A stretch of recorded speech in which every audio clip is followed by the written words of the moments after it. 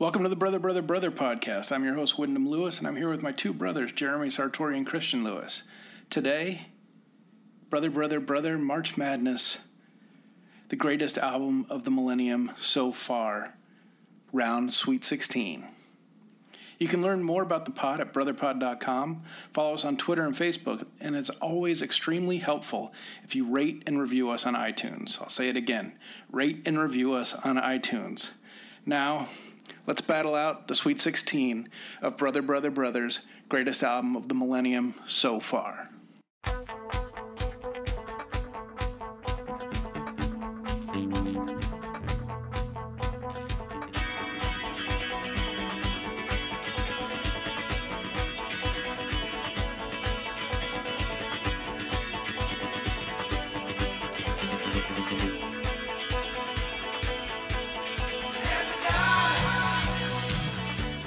Welcome back to the Brother, Brother, Brother March Madness challenge this year. It is the greatest album of the millennium so far, and we are in the Sweet 16, round of 16, and a lot of the stalwarts have kind of arrived as planned. There was a couple of upsets early, but it's gone back to being a rather chalk tournament here.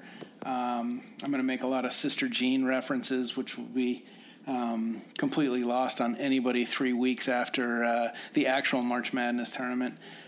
So go Loyola Chicago. But the first matchup for the Sweet 16 is the Strokes' Is This It?, who got in by beating the White Stripes Elephant, versus Run the Jewels' RTJ2, who got in by, in my mind, upsetting Spoon's Kill the Moonlight. It was actually not an upset, but who wants to start the conversation on this one?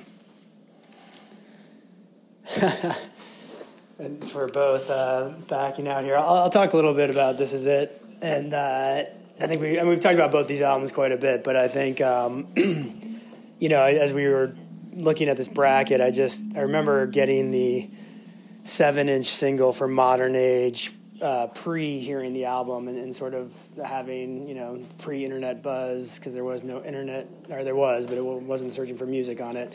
And just popping it on and immediately knowing that, like, this band is going to be the shit. It was like it was kind of a shot in the arm of Velvet Underground style rock, but it sounded fresh and new at the same time. A mix of the sort of late 70s New York City punk with kind of a modern take. And the flip side to that was actually Last Night, which ended up, I think, being the single. And, 2 for 2 there. I remember playing that 7-inch for anyone I could find, anyone that would come back for after-bar drinks or anyone that was hanging out the house. It was just, kind of blew me away. So, for me, I just think it's an important record. I love Run the Jewels. I think they've, gone far. I definitely pushed them over one of my favorite bands, Spoon, in the last round. But I'm edging on the Strokes on this one. Wyndham, I thought we'd turn this on its head a little bit. I'd be curious to hear what you... tell us why you like Run the Jewels. I think I know which way you're leaning on this, but I think sort of pushing you into a sort of less comfortable place and asking you to sort of defend the one that may not get through in your mind. Well, I think it's what you said and what we've said over and over about Run the Jewels. It was a complete surprise. I, like Jeremy, to a lesser degree than Jeremy, had heard LP kicking around for 20 years before even the first Run the Jewels album came out. I believe it was, probably. He had his own record label, Def Jux, and, just was always one of those people that I heard, if not a lot of his music, but I heard a lot about him, and, never really pushed past the level of popularity where it was, incumbent on you to go find it or to really hear it. And I think he is a really talented ear. I think he's a really interesting guy, and I think he found his perfect match when he linked up with Killer Mike. The thing that's funny is I remember hearing the Strokes for the first time, and I couldn't really believe they were young because they sounded so jaded. and then hearing Run the Jewels for the first time, I can't believe they're that old because they sound so fresh. And I think that's the benefit of experience. I mean, I think the two of them just go together so well because they're old enough not to have the kind of ego that requires that you kick the other person out of the spotlight and that you can share it. I think the tracks are amazing. I think they do really feel like equal partners in that relationship, which is a sort of unusual thing. Yeah.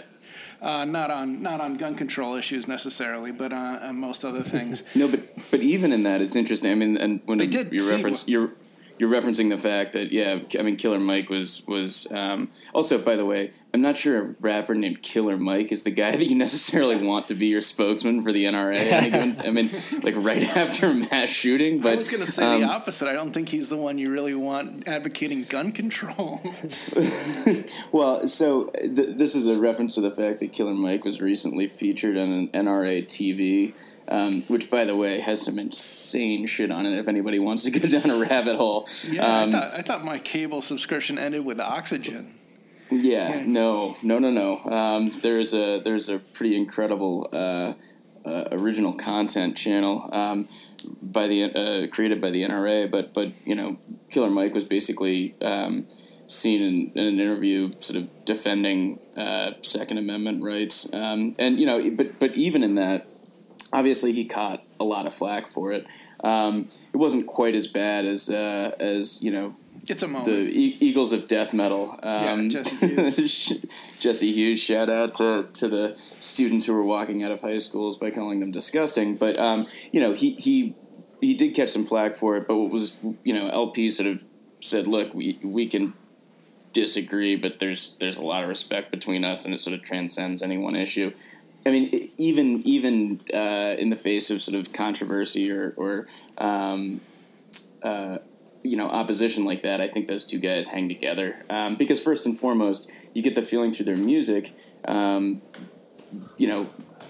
real sense of their relationship, which is that these guys are just good friends, and they certainly make music that reflects that. I mean, the chemistry is just there, and you cannot. Like, you can't fake that. You can't superimpose it on people. It's just, it works or it doesn't sometimes. You can't teach chemistry. Oh, wait, you can. How did they... well, not to us. Just quickly, and I kind of heard some early interviews when they first hit the scene, but was it Killer Mike that kind of sought out LP, or was it vice versa, or do you guys know? No, they were actually introduced by the head of Adult Swim on Cartoon Network. Okay. Oh, Mike. Who thought that... Adult Swim for Run the Jewels. No, absolutely. And by the way, Adult Swim has actually been a sort of force behind, or a platform at least for a lot of independent rap over the years. I mean, they were responsible for like MF Doom and Dr. Octagon's Children's Hour. No, it was MF Doom and what was it? The Mouse and the Mask, so it was Danger Mouse and MF Doom. Yeah, which was pretty cool.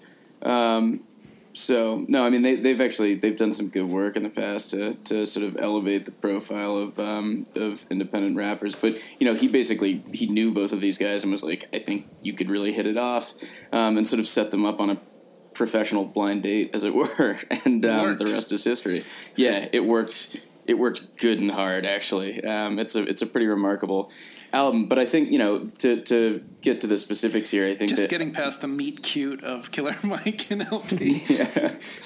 I think that this album, specifically the second one, is... it was a refined... Like, their first one came with a bang. I don't think anybody really, as we've discussed, saw it coming, but there was no guarantee that this was gonna sort of survive or persist. And more than that, I think that my expectations weren't like super high, and I don't think I had a very strong opinion one way or another about what it was going to sound like. I just knew I liked the first one, but I think the fact that they took what they'd done on their first album and just took it to a whole new level. And it really is, I think, one of the best rap albums, and true rap, by the way, because Killer Mike is like an MC's MC. And, this is where like what Kanye produces is incredible art and music, and what he does in the in the studio is incredible. It's so sort of sonically dense and interesting, but like he's just not that good an MC. And I challenge anybody to put somebody as good as Killer Mike and at the top of the challenge game rap now, anybody in front. Yeah, I don't think anybody wants to do that. I mean, he is truly a defining force in an art that frankly is kind of like being lost in the wayside right now. By the way, going the way of rock and roll, ergo the Strokes matchup. Yeah, I mean, so, in a way, I think that the fact that he is demonstrating that, like, good, lyrically sharp rap can still be popular and can still sell is a really important message. And it can also still be relevant and hard-hitting and political. Fucking awesome, frankly, yeah. At a time when, like, the so-called mumble rappers are kind of dominating the game, it's a really refreshing punch in the face, frankly. Well, that said, you want to take a vote? Yeah, I'm going to go Run the Jewels, too. Nice. I'm going to go Strokes. Is this it? Predictably. I'm up in the air. Let me see. Trying to look at future brackets. Shit. I'm going to go Run the Jewels. Fuck it. Oh. Strokes are gone. Wow. That is damn huge upset. You need an upset every once in a while. Yeah, take that, Wyndham. Yeah. I love the Strokes album, but it's a one note thing. It's a great album, but it's one note. I like that note. I do too. It's great. the brown note. Yeah. Wow. No, I think. Damn, that was not what I expected. We were discussing this right before we started recording today, and basically said this looks pretty. It's the fun of live voting, folks. I think this is. Yeah, I think we know exactly how this is going to go, and so far we are 1 for 1 on massive upsets. Yeah. Fuck the law, they can eat my dick. That's word of pimp. Word of pimp. Word of pimp. Hold up. Oh my, you are now listening to Run the Jewels. Fuck the law, they can eat my dick. That's word of pimp. I don't fuck with or talk like all these fucking imps. Stop hollering. Give a fuck if you deny it, kids. You can all run naked backwards to appeal to dicks. Fuck the world, don't ask me for shit, that's word of big. I dreamt we own the world, but I've woken up and it don't exist. Soak it in and need no assist. You can't slap a wrist, I don't owe you shit. Trust me, I'm a doctor, do operate. I'm a post-roll razor bitch. Toe on the track like a ballerina. Ski mask in a Pontiac Catalina. It's obese female opera singer. You can run the jewels or lose your fingers. Me and LP got time to kill, got folks to kill, on overkill. He hanging out the window, I hold the wheels. One black, one white, we shoot to kill. That fuck boy life about to be repealed. That fuck boy shit about to be repaired. Fuck boy jihad, kill infidel. Law Akbar, boom from Mike and L. Life is hell, death's a bitch, and these football rulers getting rich. I composite, it opens up, I smoke it up, go home and fuck. Till I be girl when it roam. I gave a face, please pay with dome. My business card says you're in luck. I do 2 things, I rap and fuck. I fucking rap, I coach rap, I smoke the kush, I beat the puss, I read the books, did the math. Don't need a preacher preaching on my behalf. No teacher can't teach my arrogant ass. I'm blowing on Crippy by reading the scriptures that's written by Egyptians and sipping on whiskey. Hey baby, you with me?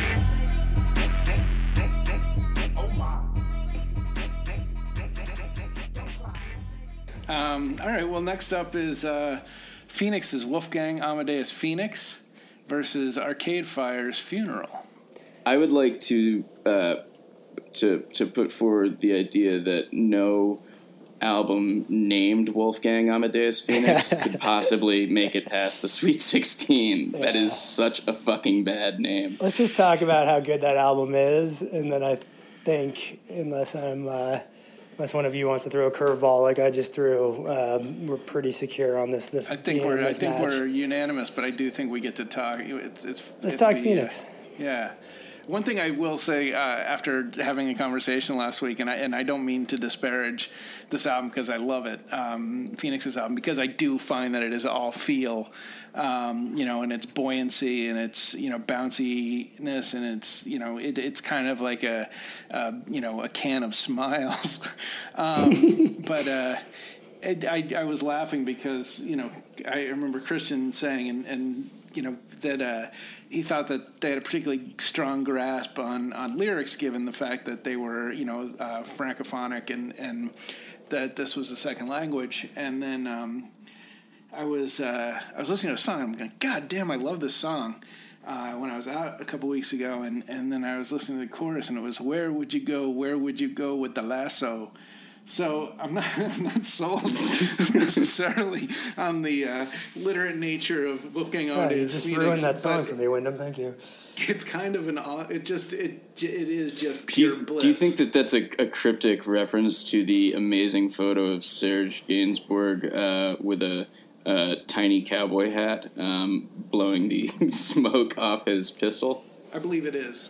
Yes, I thought I definitely in the tradition of French pop and rock music, or an allegorical reference to an increasingly suicidal world, or just a really good pop song where they couldn't find a lyric. They just tied words together. Yeah, but anyway, I do think that album has 5 really excellent, in the same way that like a, Kick by NXS or something like that. It was just one of those juggernaut records that, where every song was good and every song was a single. And, they did it once actually they... arguably twice. I like the album before quite a bit as well. Exactly. But Arcade Fire. That said, Arcade Fire is kind of a behemoth, and they're throwing their weight around on this one. Yeah, they're like 15 band members. I think are charging the court and taking over. Yeah, but the sort of Win Butler's got some height as well. So the harmony of Americans working together with Canadians that. Nobody really ever foresaw happening. So, peace between those two nations, and you want to move on to the next bracket. Do you think Arcade Fire survives a renegotiation of NAFTA? I don't know. I think that may be the great question of 2018. I think if there's a trade war, I'll take Arcade Fire. Yeah, as long as Arcade Fire gets forcibly resettled in the United States, then, I don't know. We're okay with it. Are they? They're still Canadian based, right? They are. Yep. They are still Canadian. Yeah. Yeah. No, I mean they're still based out of Canada. Yeah. No. The Butler brothers are not Canadian. So. They're not. No, they're Texan. Weird. So, they went to college up there. They have colleges in Canada? They do now. That's amazing. But we're going to move on. Yeah, I mean, I think that's right. I think, just for the sake of formality, I'll cast a vote here for Arcade Fire. Chair? Arcade Fire. All right. That's a 3 for 3.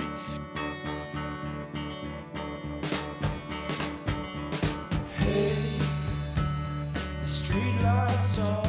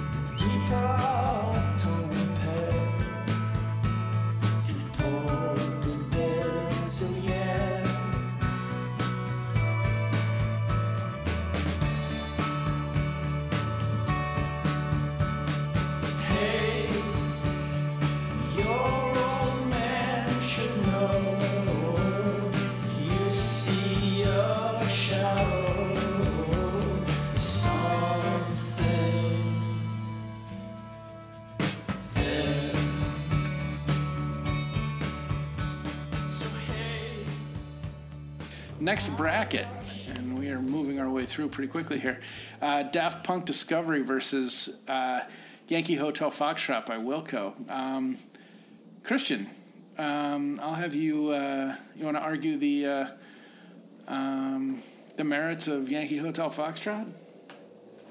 Yeah, I came across a great line when I was Googling why Wilco sucks to try and get an answer out of the internet because I can't quite put my finger on it. And I came across the line that to a listener accustomed to Hootie and the Blowfish, Wilco sounds like the Minutemen, daring, elusive, funky, weird, and yet so right. To a listener accustomed to the Minutemen, Wilco sounds like Hootie and the Blowfish, classic rock for frat boys. Wow. I don't like this album. Yeah, fair enough. I do. I think it's a great album. I think it's. I think my strongest case was the one that I laid out in the last round, which is that I really do think that this album is like a culmination of a sound that you guys loved in the 90s, and I actually personally think that there are better examples of it. But I don't necessarily need to dispute that for this point to be true. It is like a capstone on a previous period and sort of flavor of music or style, and for that reason, I'm just not sure that it really belongs in here. It's certainly beyond this round. Whereas by contrast, I think if you think about the way that Discovery by Daft Punk was 80s house music and refurbished funk. I mean, I love Daft Punk, don't get me wrong, but they're not exactly recreating dance music with that album. It's a great record. It's interesting. I think that they were. I think that they did innovate a hell of a lot more than you're giving them credit for.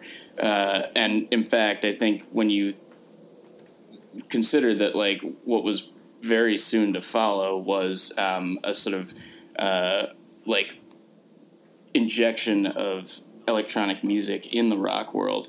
I think that they were major contributors to that transition. And whether it's rap incorporating auto-tune and Kanye's entire career, which is basically figuring out ways to tool around with like electronic sounds and still ground them in gospel and soul and find his sort of blend or avenue of or like channel of hip hop through some combination of those factors. Like I think that Discovery has been equally influential on a variety of different genres. Yeah, it's a great record, but I'm just saying they're rehashing.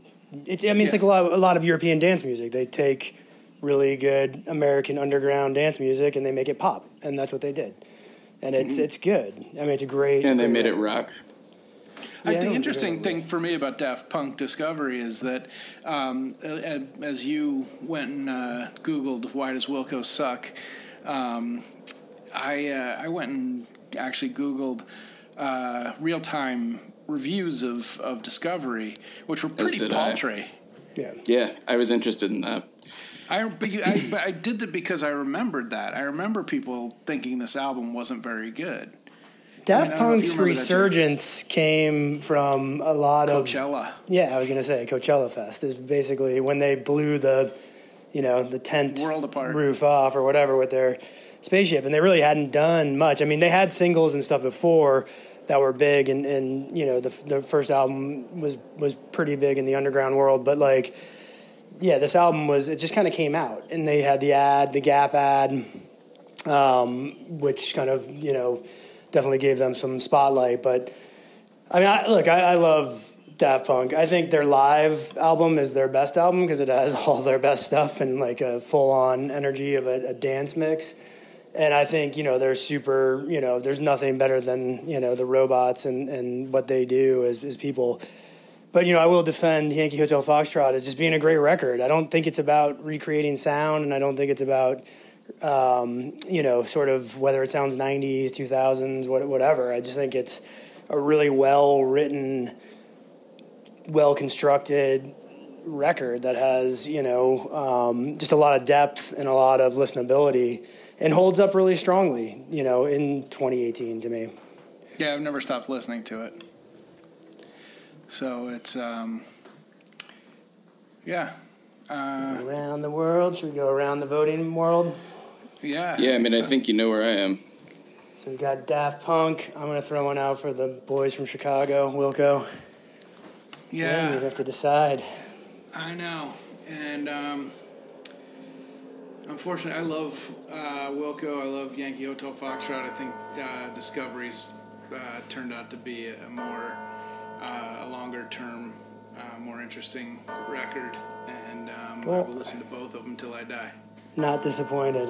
Good one. So Discovery moves on.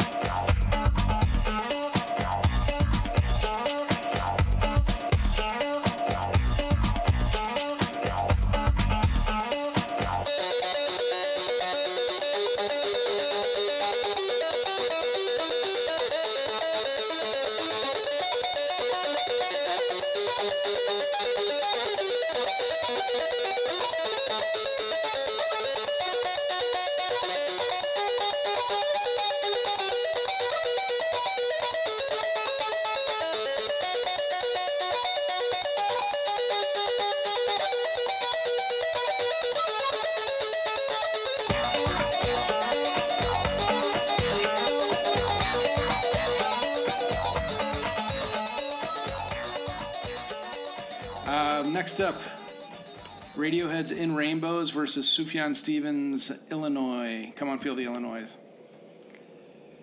I know where I'm going on this one. Is there anybody who's really conflicted? Yeah, I mean, I'll put up a case for In Rainbows just because I think it deserves it. But I agree. I think all three of us are probably leaning toward Sufjan Stevens, despite the fact that I actually, did cast a vote for Metamodern Sounds in Country Music by Sturgill Simpson in the last round. I think that really just reflects how difficult that matchup was. Yeah, that was a bitch. But, look, In Rainbows is, I think to this day, probably, if not the most listenable Radiohead album on a sort of enduring basis, then the second most, behind probably OK Computer for me. But I think in addition to that, it reflects like one of my favorite sort of chapters in their history, which was really they were building up, sort of layering, it seemed, more and more electronic music, with each album that they were producing. And I think, starting with really Kid A, but then Hail to the Thief, of course, and throughout the 2000s until In Rainbows, which felt incredibly sort of stripped down and bare. And it was, a sort of return to guitar rock for them.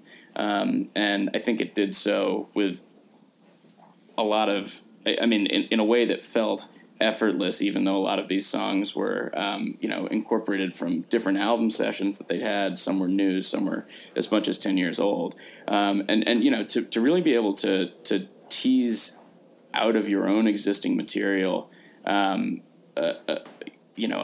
sort of a cohesive idea, and then, add the pieces that you need to really, to polish and create a sort of singularly good album, start to back, is an incredibly challenging thing to do if you ask anybody who's ever tried. And I think, for that reason, it really does show these guys as like master curators of their own stuff, and just incredibly sensible, smart, capable, like producers and musicians, in addition to guys who crank out, pretty great rock records and pretty interesting rock records. I mean, it sets them on a tier above, I think, as actual artists, as sort of complete artists. As a result of being able to do this. And Rainbows is kind of the perfect blend of new Radiohead and old Radiohead, and I guess, where they were, Benz and OK Computer, which I was really introduced to first,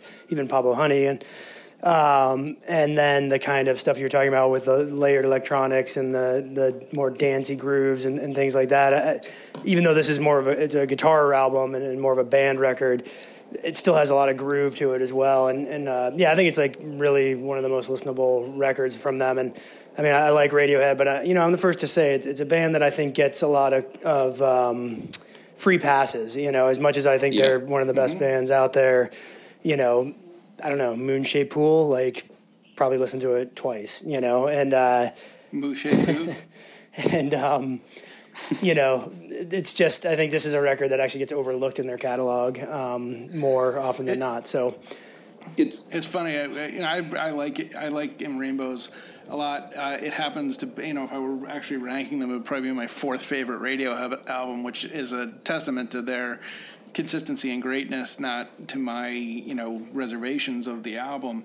But it is funny. I mean, there's 3 other Radiohead albums that I listen to a lot more. Yeah, I mean, I can see that, and I think probably hit Christian and I at different times, too, than you. But I don't know. I mean, I'm good to vote. I mean, I think we talked a lot about Sufjan Stevens in the last round because that was a tougher matchup. So let's just say that Casimir Pulaski Day is a song that makes me want to cry. I think I've shed a tear. Much as anything since Daft Punk Around the World. No, I feel the same way about the John Wayne Gacy Jr. song.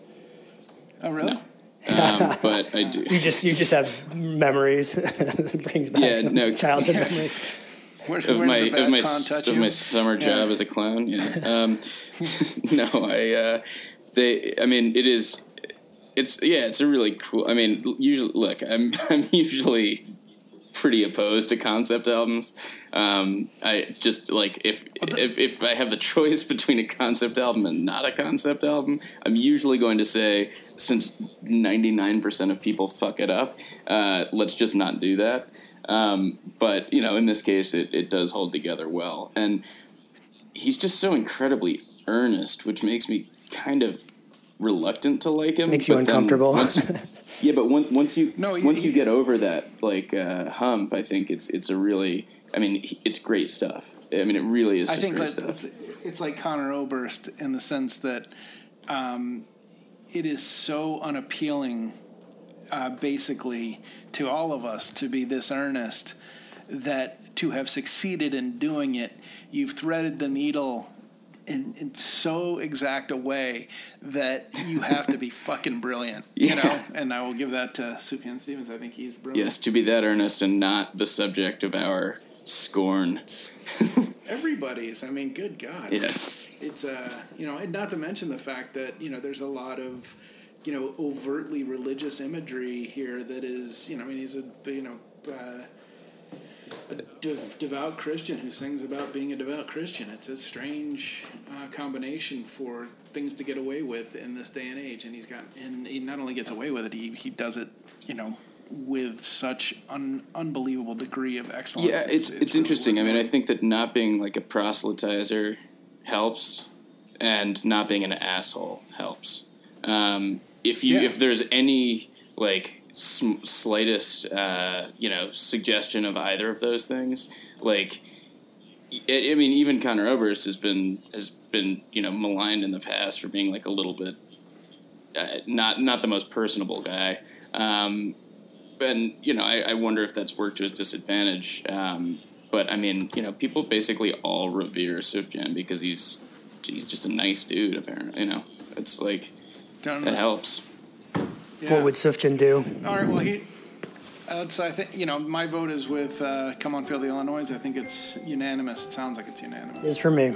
Yep.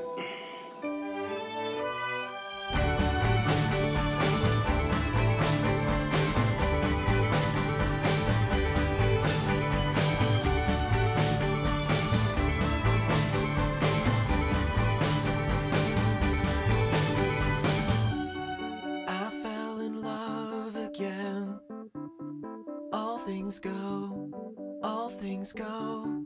Drove to Chicago. All things know, all things know. We sold our clothes to the state. I don't mind, I don't mind. I made a lot of mistakes in my mind, in my mind. You came to take us. All things go, all things go. To recreate us. All things go, all things go. We had a mindset. All things know, all things know. You had to find it. All things go, all things go. I drove to New York in a van with my friend. All right. Well, let's move on to the Graybeard division, wherein we have LCD Sound System's Sound of Silver versus Bon Iver's For Emma Forever Ago. Oh, man. This one actually is not that hard for me, even though I'm a huge Bon Iver fan and love this album dearly. I think we're going to be putting Bon Iver through a wood chipper. Yeah, Fargo style. Yeah. I mean, I'll just say it's a great. Is that your mandolin player in the Yeah. I mean, it's a great folk record. I've kind of talked it to death on these pods, but I think it's a really interesting, unique sound, and just it's a perfect album for me. That said, Sound of Silver, really, that's an album, I think, when, like you kind of said, with moving Daft Punk forward, that, I remember getting, and, like, All My Friends has always been a song that just kind of, like, spoke to me from beginning to end. Like, I love that song. Like, it's, my diary. But, like, didn't fully, like, probably, it was an album that kind of, like, grew and grew on me and just has become, like, really a staple and an important record to me. So I'm going to just say I'm voting LCD. Yeah, I am too. I think it's no contest, really. And I look forward to talking more about LCD in future rounds.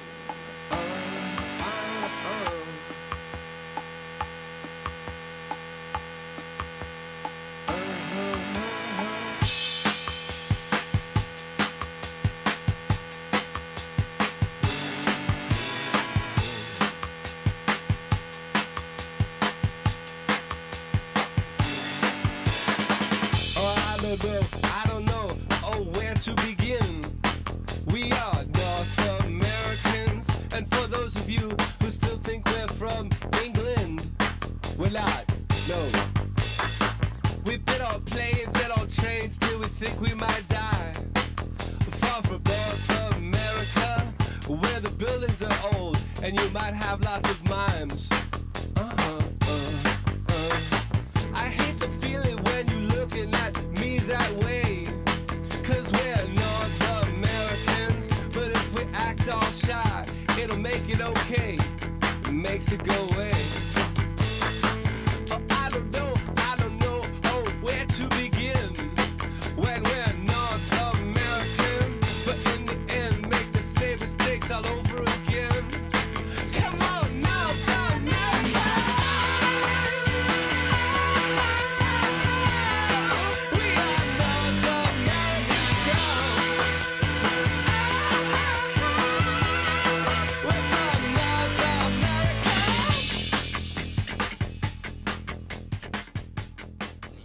But in keeping with our theme, our gray-bearded theme in this particular bracket, our next matchup is Hold Steady Separation Sunday versus the Wrens, the Meadowlands. I know where I'm going on this. I don't know where you guys are going on this. And I'll back that up by saying you guys know where I'm going on this. I don't know where you guys are going on this. This is a tough one for me. I mean, I think both records are just amazing. I'm pretty confident where I'm going. I'm down with being convinced because I guess, Christian, you might be the person that will dissent. We'll see. The barrister du jour. Definitely going to be pushing for Separation Sunday here, and not in any way because I don't think the Meadowlands is a hugely worthy of its position, currently in the tournament. I just, this is a really difficult battle of the quill pen, but these two guys are, I think both albums in many respects are actually, it's amazing that they are matched up against one another because they are similar in a lot of ways. I think the degree to which both songwriters, Charles Bissell and Craig Finn, capture just these sort of incredibly universal feelings by delivering incredibly specific descriptions of scenarios, of the sort of mundanity of day-to-day life, but in a way that it puts you it puts you standing on somebody's front steps, taking a date home or fighting with a girlfriend in a very crystal clear moment or time, or for that matter, as I said last week, I think drinking beers under the water tower with your baseball team. But for me, the distinction is, again, it's where, because I'm so skeptical typically of sort of concept albums, the fact that Separation Sunday holds together so neatly, despite the fact that it is just this tangled mess of damaged character sketches. It's basically, for those who haven't listened to it recently, my sketching out notes on it and trying to figure out, okay, what is the actual plot line here? I believe it's a confused Catholic girl named Hallelujah hooks up with a motley assortment of characters, does a whole bunch of drugs, gets born again when a guy with a nitrous tank dunks her in a river, wakes up in a confession booth, and then maybe dies and maybe comes back from the dead. But I think, ultimately... Sounds like a good night. Yeah, exactly. Yeah. Sounds like... one night in Catholicism. It's one night in Midwestern Catholicism at that. Here's an assertion I have, just something I want to float, because I think this is interesting. I think both are really great at like you said, giving you a sense of place. But they're both albums are kind of about age and growing up, and that Craig Finn, I think, very largely is it has sort of an eagle eyes on what it means to be an adolescent, and Charles Bissell has, I think, an incredible perspective on what it means to see everybody else around you growing up when you're not really aging mentally in your own mind.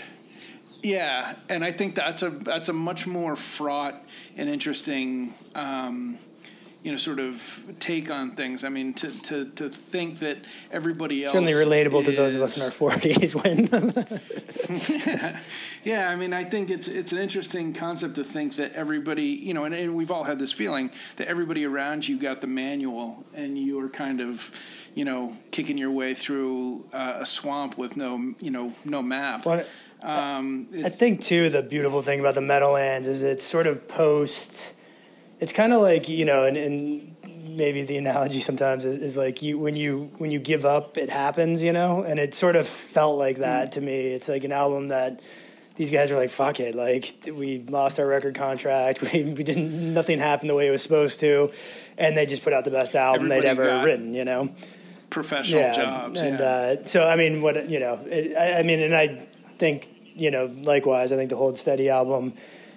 I can't get a clearer picture of, drinking beers under a water tower than Craig Finn paints. And it's stuff, too, like it's hard to get that type of lyricism and that type of, direct sort of realism into a song and still have it rock, and they Hold Steady rocks. It's a great rock and roll album. I mean, it was funny. I turned them on to, I have a friend who's way more like metal heady and grew up on like 80s hair metal and actually like really likes it and defends it.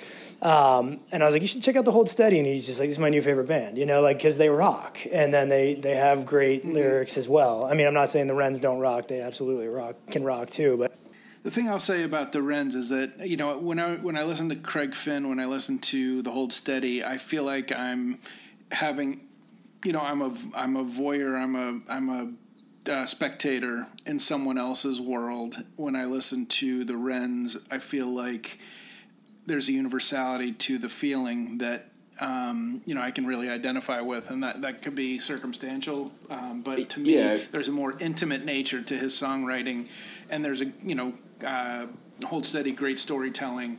The Meadowlands is a visceral feeling that I think is it goes a little deeper into Yeah, and I would say in Craig Finn's case, it's not necessarily his story. Well, you know what I mean? It's a first person, third person. That's exactly what I was about to say. It's first person versus third person. Like, Craig Finn is telling the story of these people. He is, which is sort of like his middle class Midwestern gospel. But like Charles Bissell is writing his story. Very vulnerable. Yeah, exactly. Or, I mean, you can really sort of connect with that on a personal level. It hurts him, it hurts and there's other two people. Songwriters in the Wrens, don't forget, too. Yeah. So, and that is very true. The name is escaping me. Whalen? Kevin Whalen. Kevin Whalen, yeah.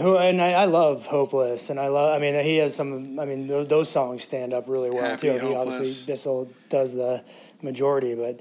No, they're just different, and I think they complement each other really well. I think, you need a little bit of a respite from being so deep inside someone's head, and they both write really good rock songs. I wonder if Craig Finn and Charles Bissell have ever considered joining forces. Like Run the Jewels, or what would it be like? Yeah, I mean, literally, like Run the Jewels. I think that's right. I don't know that you can actually... press that many minutes of lyrics on a single album, though. Run the Rec League. I don't know.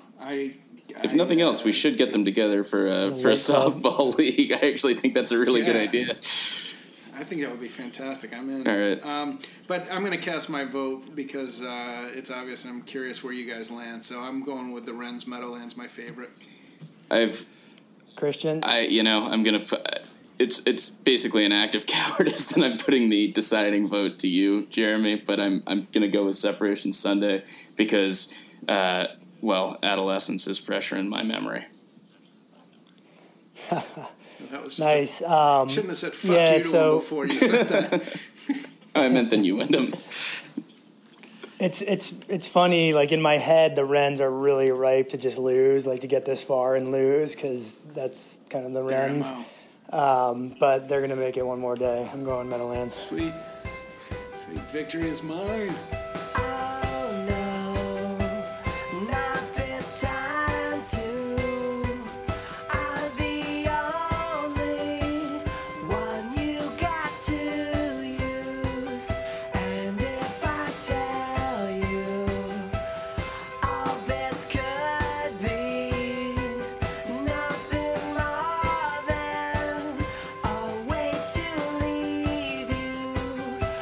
Would you want me?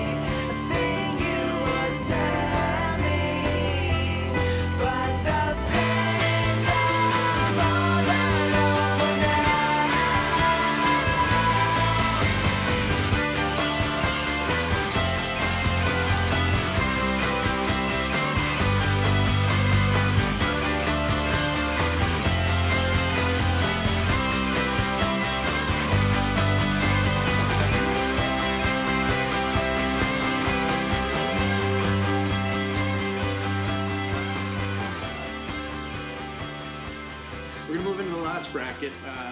So the Graybeards are. That sets up a Wren's James Murphy showdown, which is literally, the OAP bracket for next go round. Next up, from the Graybeards to the graveyard, we have Interpol versus Amy Winehouse. Yeah, no shit. I will. Let me have a go at Amy Winehouse because I'm not sure that I've got any real defenders here with me. I still think that as much of a pop album as this is, and it was extremely popular, and it is say what you will, it's rehashed soul music, sung by a British woman. I think that the depth of her feeling and emotion and delivery made that album transcendent and took what was essentially decent to good material and made it great.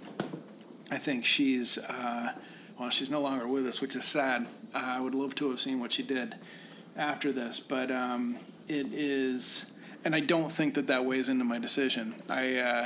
It's tragic that we lost Amy Winehouse, but this isn't one of those votes where I sort of it's not a sympathetic thing. I do find that this album plays to me like a classic, like a What's Going On or Songs in the Key of Life or old Loretta Lynn or anybody who's like a fantastic Dusty in Memphis deliverer. Yeah, Dusty in Memphis. I mean, anybody who's a great deliverer of feeling, who can make you feel stuff, even with even when the lyrics and the music don't necessarily measure up. They're able to sort of vault the material into the sort of stratospheric range of being memorable forever. And I think Back to Black will be probably the album on this that you will hear most in years to come. Not the Meadowlands? Probably not the Meadowlands, although unless you're in my house. I do, but I think it's so sad that Amy Winehouse died, and before she got a chance to really fully figure out who she was, what she was doing, because she had an incredible gift. But that said, I'm not sure if you guys are as big a fan. So do you want to vote, or does somebody want to back me up on that? I don't. I mean, I like the record a lot, and I think it's a great pop record, like you said, and stands the test of time for sure. And it's tragic that she died. And that documentary, Amy, is worth seeing if anyone who's listening hasn't. It's pretty sad, and also kind of shows just what a powerhouse she was. But yeah, it's hard for me to go there, and so I definitely could vote versus the Interpol album, which I think just creates a mood and atmosphere, and really kind of like, it's not a bad song on that album to me. I don't find myself popping on Back in Black. I like the songs when I hear them. I really enjoy hearing them out at a bar or on a commercial or in someone else, on a mix or whatever. But I don't pop on that record very often. And not that it's great start to finish. I'm not saying it's not. Where Interpol has just never really sounded stale to me. Like, they had every album post this album did, but this record is something that I can go back to constantly. In support of Turn on the Bright Lights, I've never gotten sick of it. It's great. No, it's probably the album that I have listened to more than any other in my lifetime. And I'm so intimately familiar with every note, every drum beat. It is so perfect to me, and it's just this incredibly aching, sort of intimacy and catharsis, but also detached, former glory, sort of sadness, and it captures sort of atmospherically, and this is where they always rejected the comparison to Joy Division and said we don't sound anything like that, and that may be true, but people liked Joy Division for the same reasons that people liked this album, or at least I think that's true. So I think it's silly to say it sounds nothing like. I mean, for them to say it sounds, I can understand. I think they just got tired of the comparison. Yeah, comparison, but it's when it is, and part of it was just the look. I think the fact that they showed up dressed for a funeral when everybody else was bringing back denim and dressing like the Strokes and sort of eclectic, like could be the 70s, whatever. But like could be the baritone vocals over bass leads that draws that comparison. Who knows? But I mean, I think that the songwriting itself is just like it's some of the most beautiful poetry I think you are going to find, and like they could never do it again. I don't know how to explain that. I don't even know what to make of the fact that How do you revert to not knowing how to do something you knew how to do so well? Well, I mean, that's if you listen to if you read their accounts of making that album, they didn't like each other very much, basically pen up in a house in Connecticut for a week or two, and it was just sort of the tension, the like cocaine rationing, and the sort of and the notion of a Banks and Steele's record in the future. Yeah, and the alienation I think that everybody was sort of experiencing and feeling after 9/11. So, 9/11, I mean, it was a lot of things, but it does perfectly capture like the soul, the charcoal black soul of New York City. More perfectly than anything else I've ever heard. So it's without a shadow of a doubt, my vote goes for Turn on the Bright Lights. Jared, I assume yours does as well. And mine does as well. Yeah. Okay.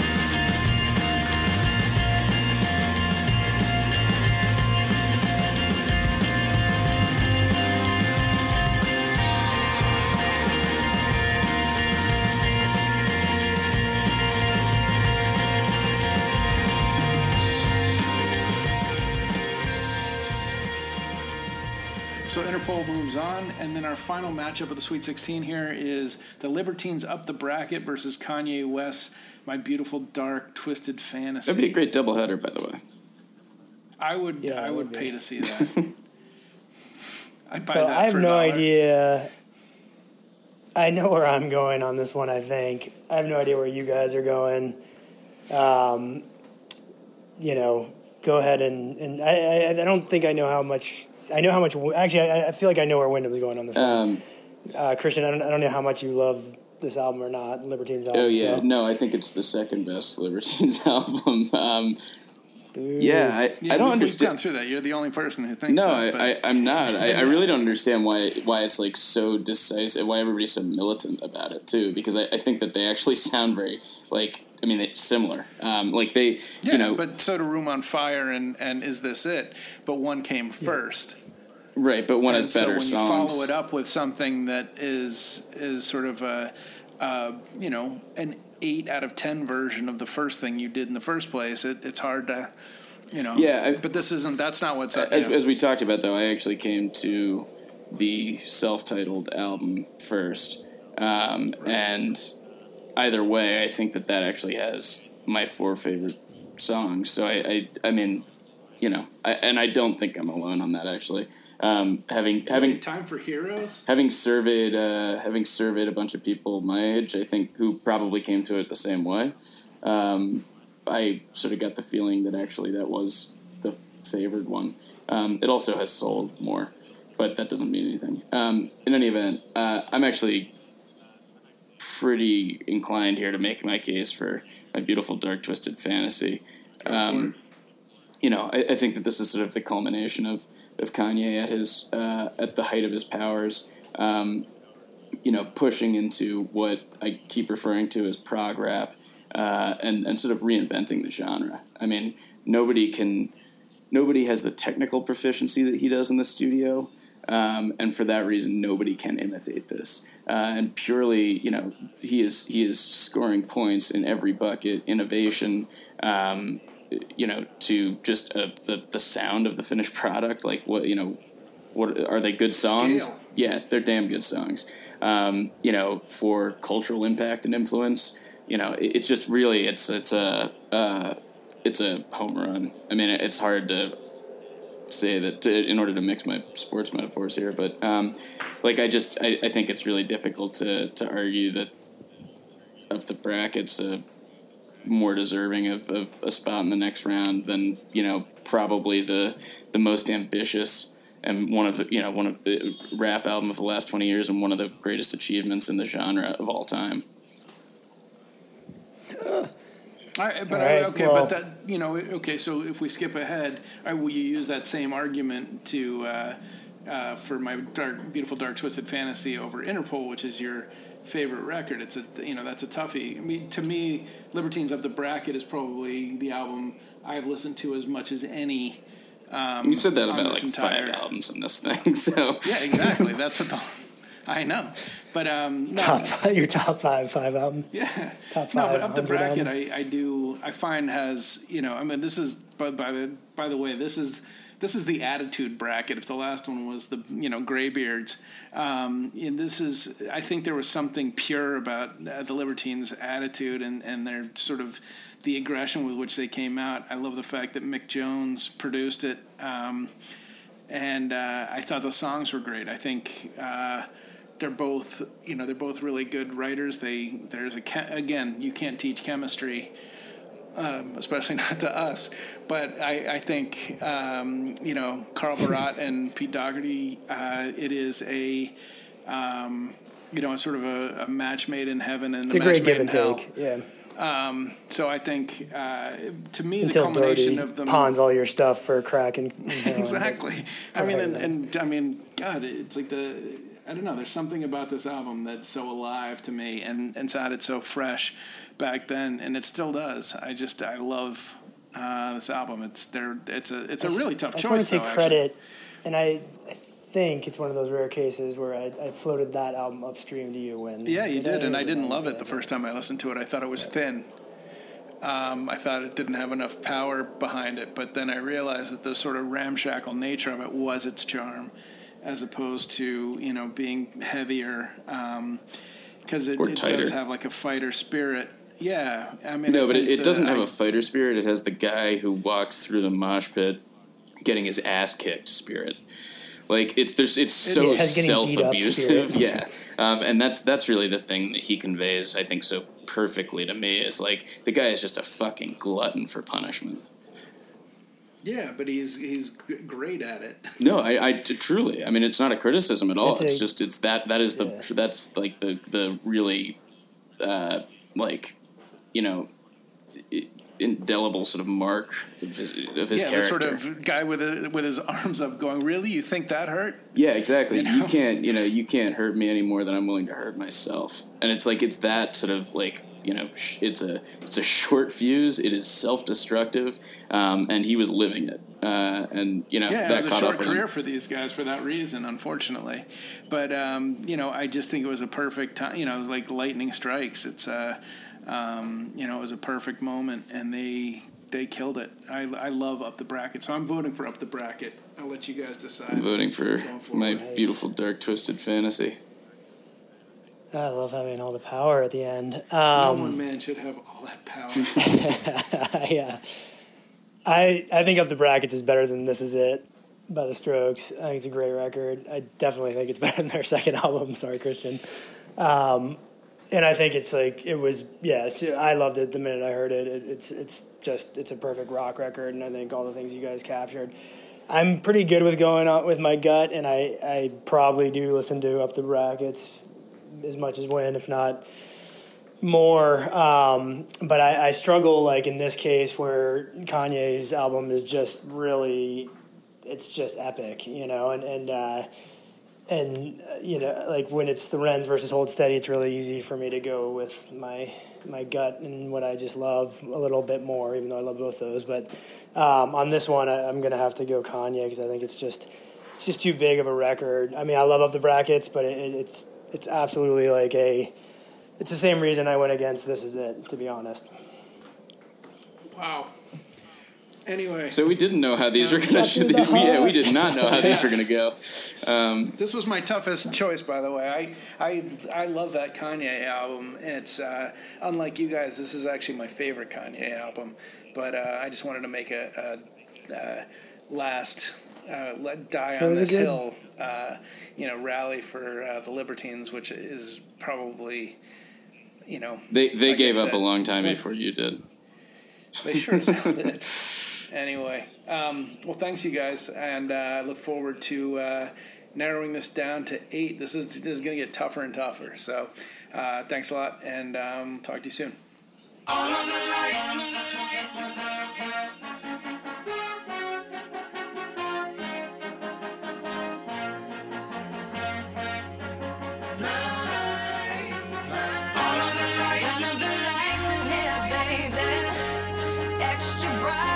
Y'all to see this. Turn up the lights in here, baby.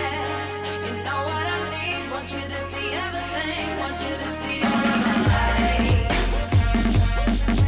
Fast cars, shooting stars. All of the lights, all of the lights. Until it's taken exactly where we are. All of the lights. If you want it, you can get it for the rest of your life.